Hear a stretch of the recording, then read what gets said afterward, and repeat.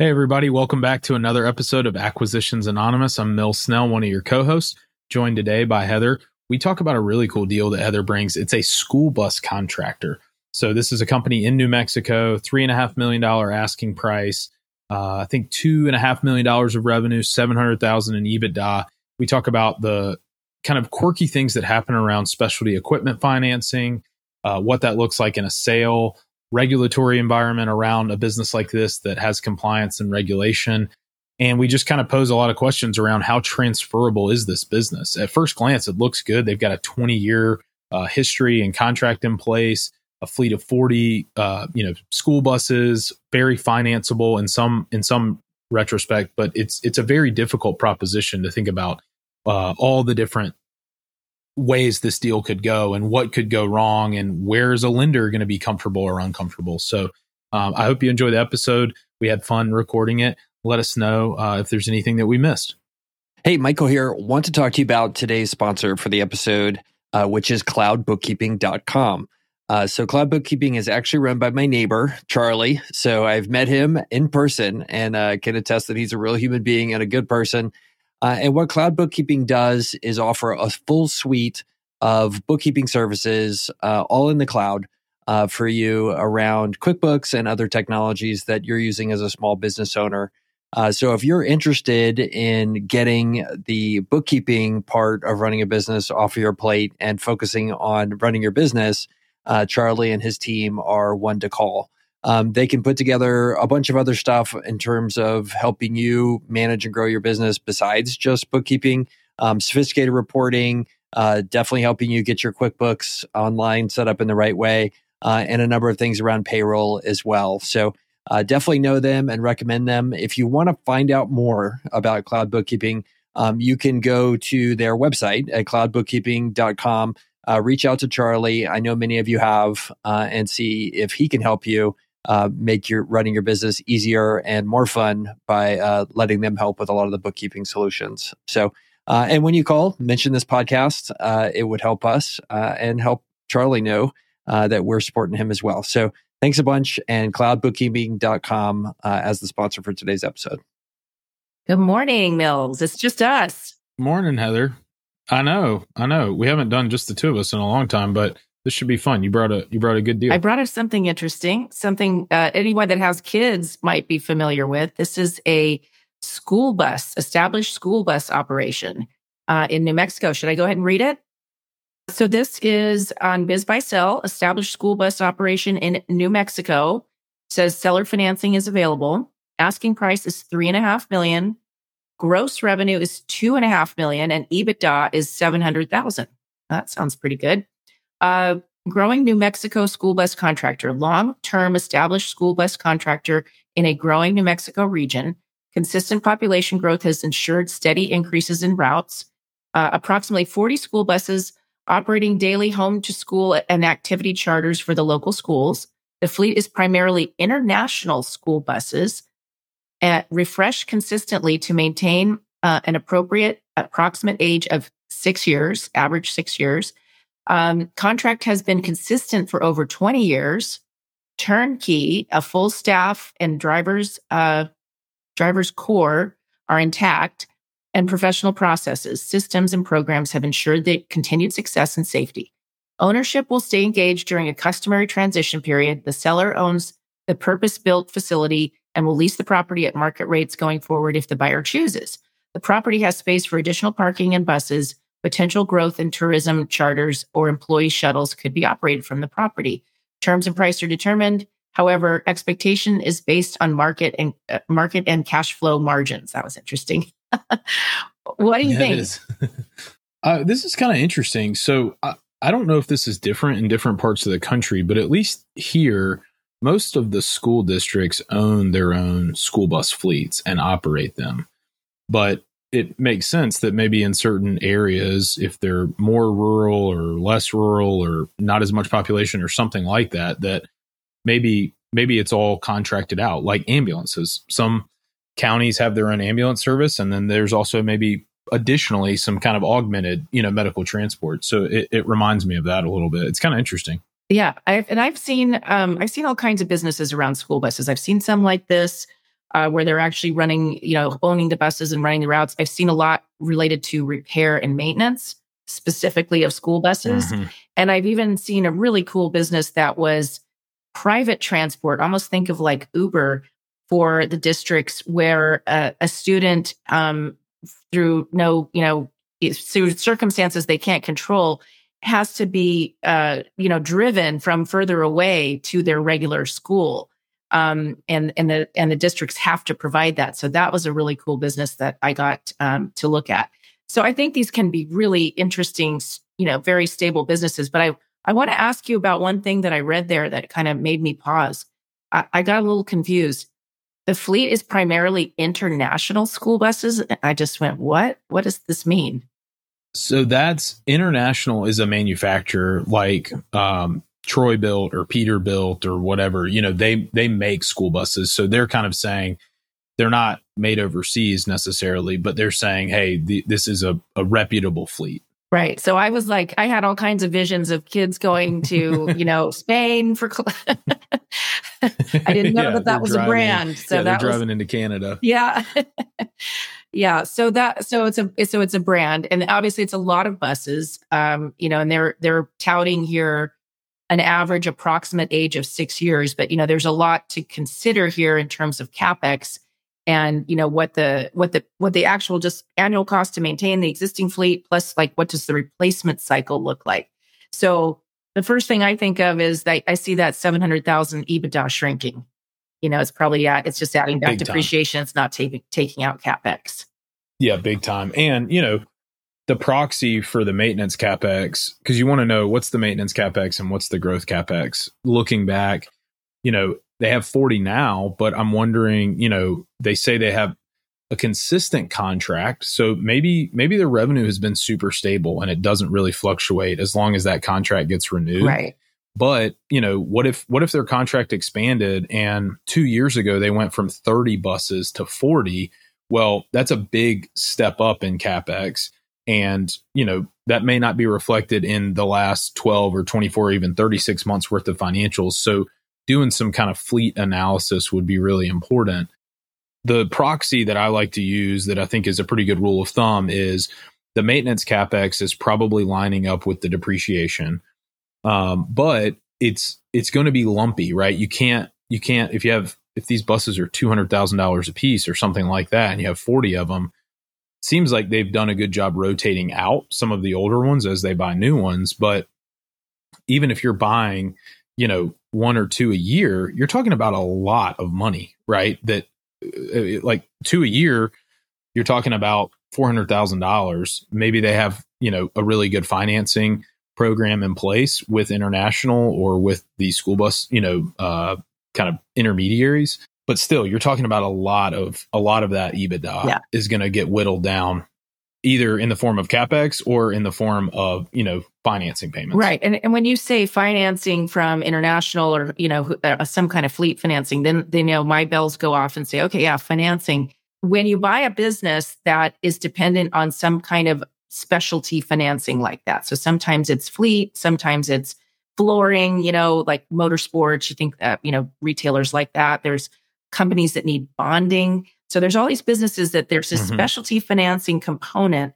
They have to have it to do business. And it becomes problematic when you buy the business, because not only do you need to figure out how to qualify for the SBA loan or whatever you're going to do to buy the business, but you have to qualify for the ongoing specialty finance. And I tell you something, they don't like new buyers. Surprise. Yeah, and they don't want to assign those loans over. No way. They don't assign the loans over. They make them go through a brand new credit approval process. So this is something I point out to a lot of folks when they're early stage in a deal is, this deal might look fine and good, but you've really got to go figure out whether that specialty finance lender is going to approve you. An example is like the companies that need bonding. The bonding agencies, their underwriting is kind of old school. It really looks at like how much cash they have on the balance sheet and, really kind of simple metrics like that. And of course, a buyer is going to come along and there's not going to be much cash left. So it's a problem every single time that they've got to solve before they can close. And I think that would be an issue here. Yeah. Are they paying cash for the for the buses, you probably can't afford that in the beginning.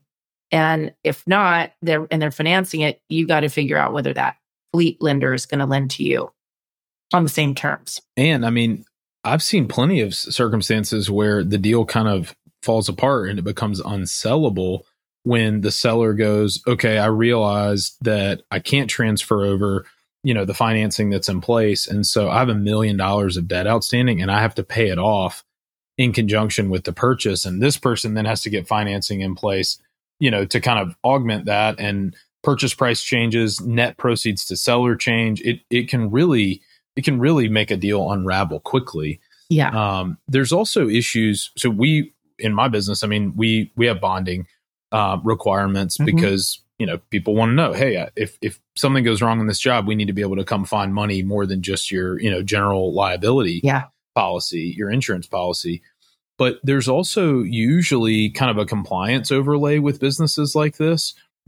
You're moving kids, so that's complicated.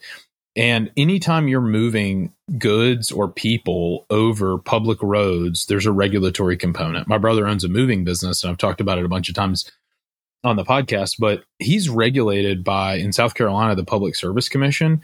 And the Public Service Commission regulates nuclear facilities, railroads, public utilities, and also moving companies, which like one of those things is not like the other, but it's because they're moving people's stuff over public roads. And there's a lot of instances, I guess, where unregulated movers, people who aren't, doing things by the book, go to somebody's house and they load up all their stuff and they're like, we'll see you at the new house. And then they just leave and like steal all their stuff. And so it became a regulated business.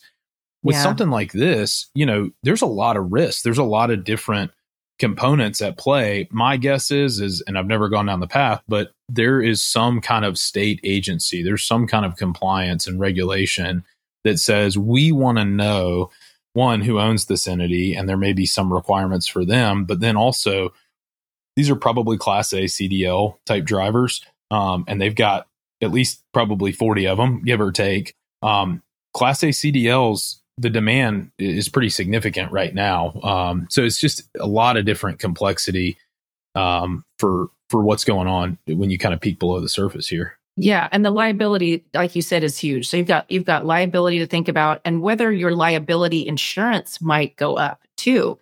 That's an interesting topic that came up on Twitter this week. Somebody's, insurance for their large trucks going on the road, the liability side of it went up astronomically. That's a big issue.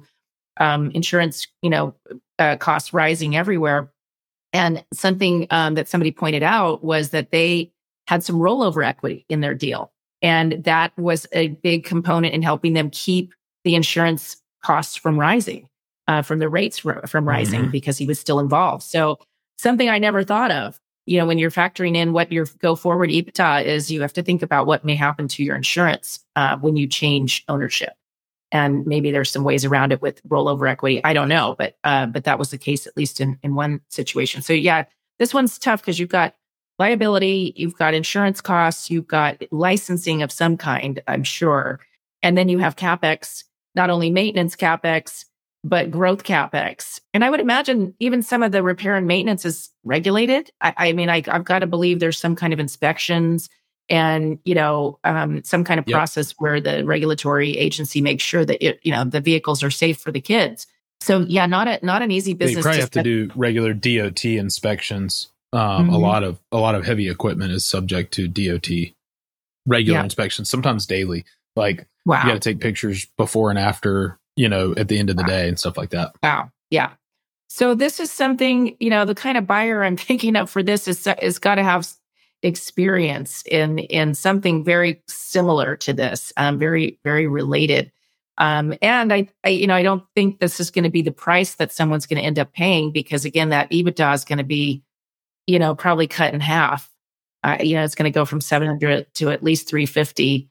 And then you're not going to pay a 10 multiple. So this is not a $3.5 million acquisition. And it's one of those that's probably pretty tough for the seller to swallow, because they're looking at the value of all that equipment and thinking, I'm not going to get paid that much of a premium over that. But that's the case when you have all that cash that has to be tied up in the equipment all the time and the CapEx. I think that's something people don't quite, realize until they go to market for sale.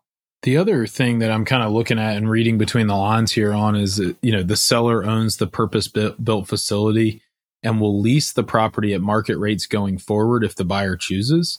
It makes me wonder if maybe he owns the facility and they're not paying rent right now. That is very possible.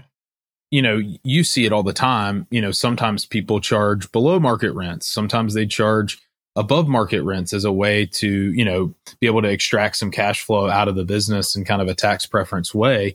But chances are, you want to keep renting this facility. You don't want to go somewhere else. But if all of a sudden, your yard and a small office space, aren't incorporated into the 700,000 of EBITDA, and you've got, another $100,000 a year or something like that in rent expense, it's getting whittled even further down, Yeah. And you'd think, I would think anyway, that more brokers would factor that in when they're advertising an EBITDA like that, but they don't. It's almost never that the broker has that light bulb moment, goes, wait a minute, I can't, this is not the EBITDA. The buyers are going to eventually figure that out. Why waste everybody's time?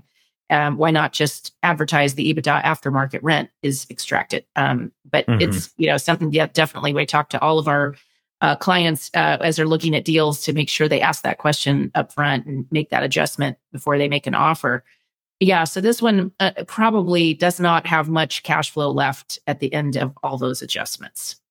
Hey everyone, this is Bill. I'm just taking a quick break from this week's episode to tell you about a longtime sponsor, major fan of the podcast, Acquisition Lab. So a lot of our listeners that you guys tune in every week for our deal reviews. You want to get in on buying a business, but you're not really sure where to start. The cool thing about Acquisition Lab is they were created to solve that problem. So they exist to help people buy a business and also to navigate all the complexities of the process. They provide a trusted peer framework, tools, resources. They kind of support you all the way from search while you're looking to buy a business all the way to close. So if you're serious about buying a business, you want to learn more about the process and you want someone to Sherpa you through buying a business, check out acquisitionlab.com, or you can email the lab's director, Chelsea Wood, directly. It's just chelsea@buythenbuild.com. It's tricky too, because, you think about, okay, even if this seller's kind of, broadcasting, hey, I'll provide some seller financing. Even if there was some, slam dunk structure where you say, hey, look, because of the, specialty finance around the assets, because of, the EBITDA getting, kind of whittled away.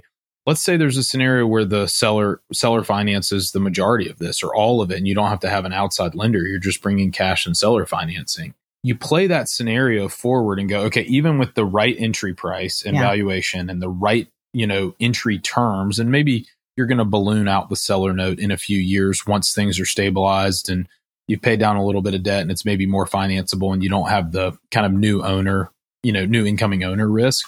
What are the growth prospects of this business? Because, you got to think, okay, best case scenario, I can grow within my existing yard, which they kind of allude to. There's some room to grow, but I can grow within my existing footprint and I don't have to go put a bunch of sunk costs somewhere else, and open another office and deal with a different school district or whatever. The population is probably the limiting factor here, unless you're going to go to a new school district or, like they say, maybe start doing a different type of service like charters or employee shuttles. Then you're buying a different piece of equipment, not a school bus. So the growth kind of story around it for me is a little bit difficult. You got to think, if they have a contract that's been in place with the school district for 20 years, it's been renewed multiple times. They don't offer 20-year terms on those. You just wonder, though, I'm sure you've seen it, Heather, where you're like reviewing a lease, that's been extended and it's like 25 years old. And you go back to the original lease that somebody finds and it's like just so, cobbled together. And then you've got this line of like extensions and amendments to the lease. I'm kind of picturing that. And the seller's like, look, I have this great agreement from the school district. And like, you go back to the original document that's 20 years old, and then there's just been all these amendments. I don't know. It's probably not that way, but I've seen it so many times that it kind of probably. It probably is. And it's a school district document that's been, extended and extended. I think like on the plus side, the value in this business is in the consistency of that relationship with the school district. And, whatever is in that contract, but it's really the consistency of the switching costs, right? They're not going to go searching for, unless this company really screws up something bad. And then they probably would have a hard time getting a replacement. So the switching cost is really difficult, and it's a very sticky relationship. That's the main value here. But everything else is kind of tough. Like you said, growth, totally depending, growth or shrinkage. You're going to grow or shrink based on the population. Now, they did say in the teaser that consistent population growth. Yeah, but that doesn't last forever, and who knows how rapid it really is. And of course, the housing market has been a lot more. It's moved a lot faster than it ever had in the past. In the last few years, so it's less predictable, I guess, than it used to be. Where the population is going to go.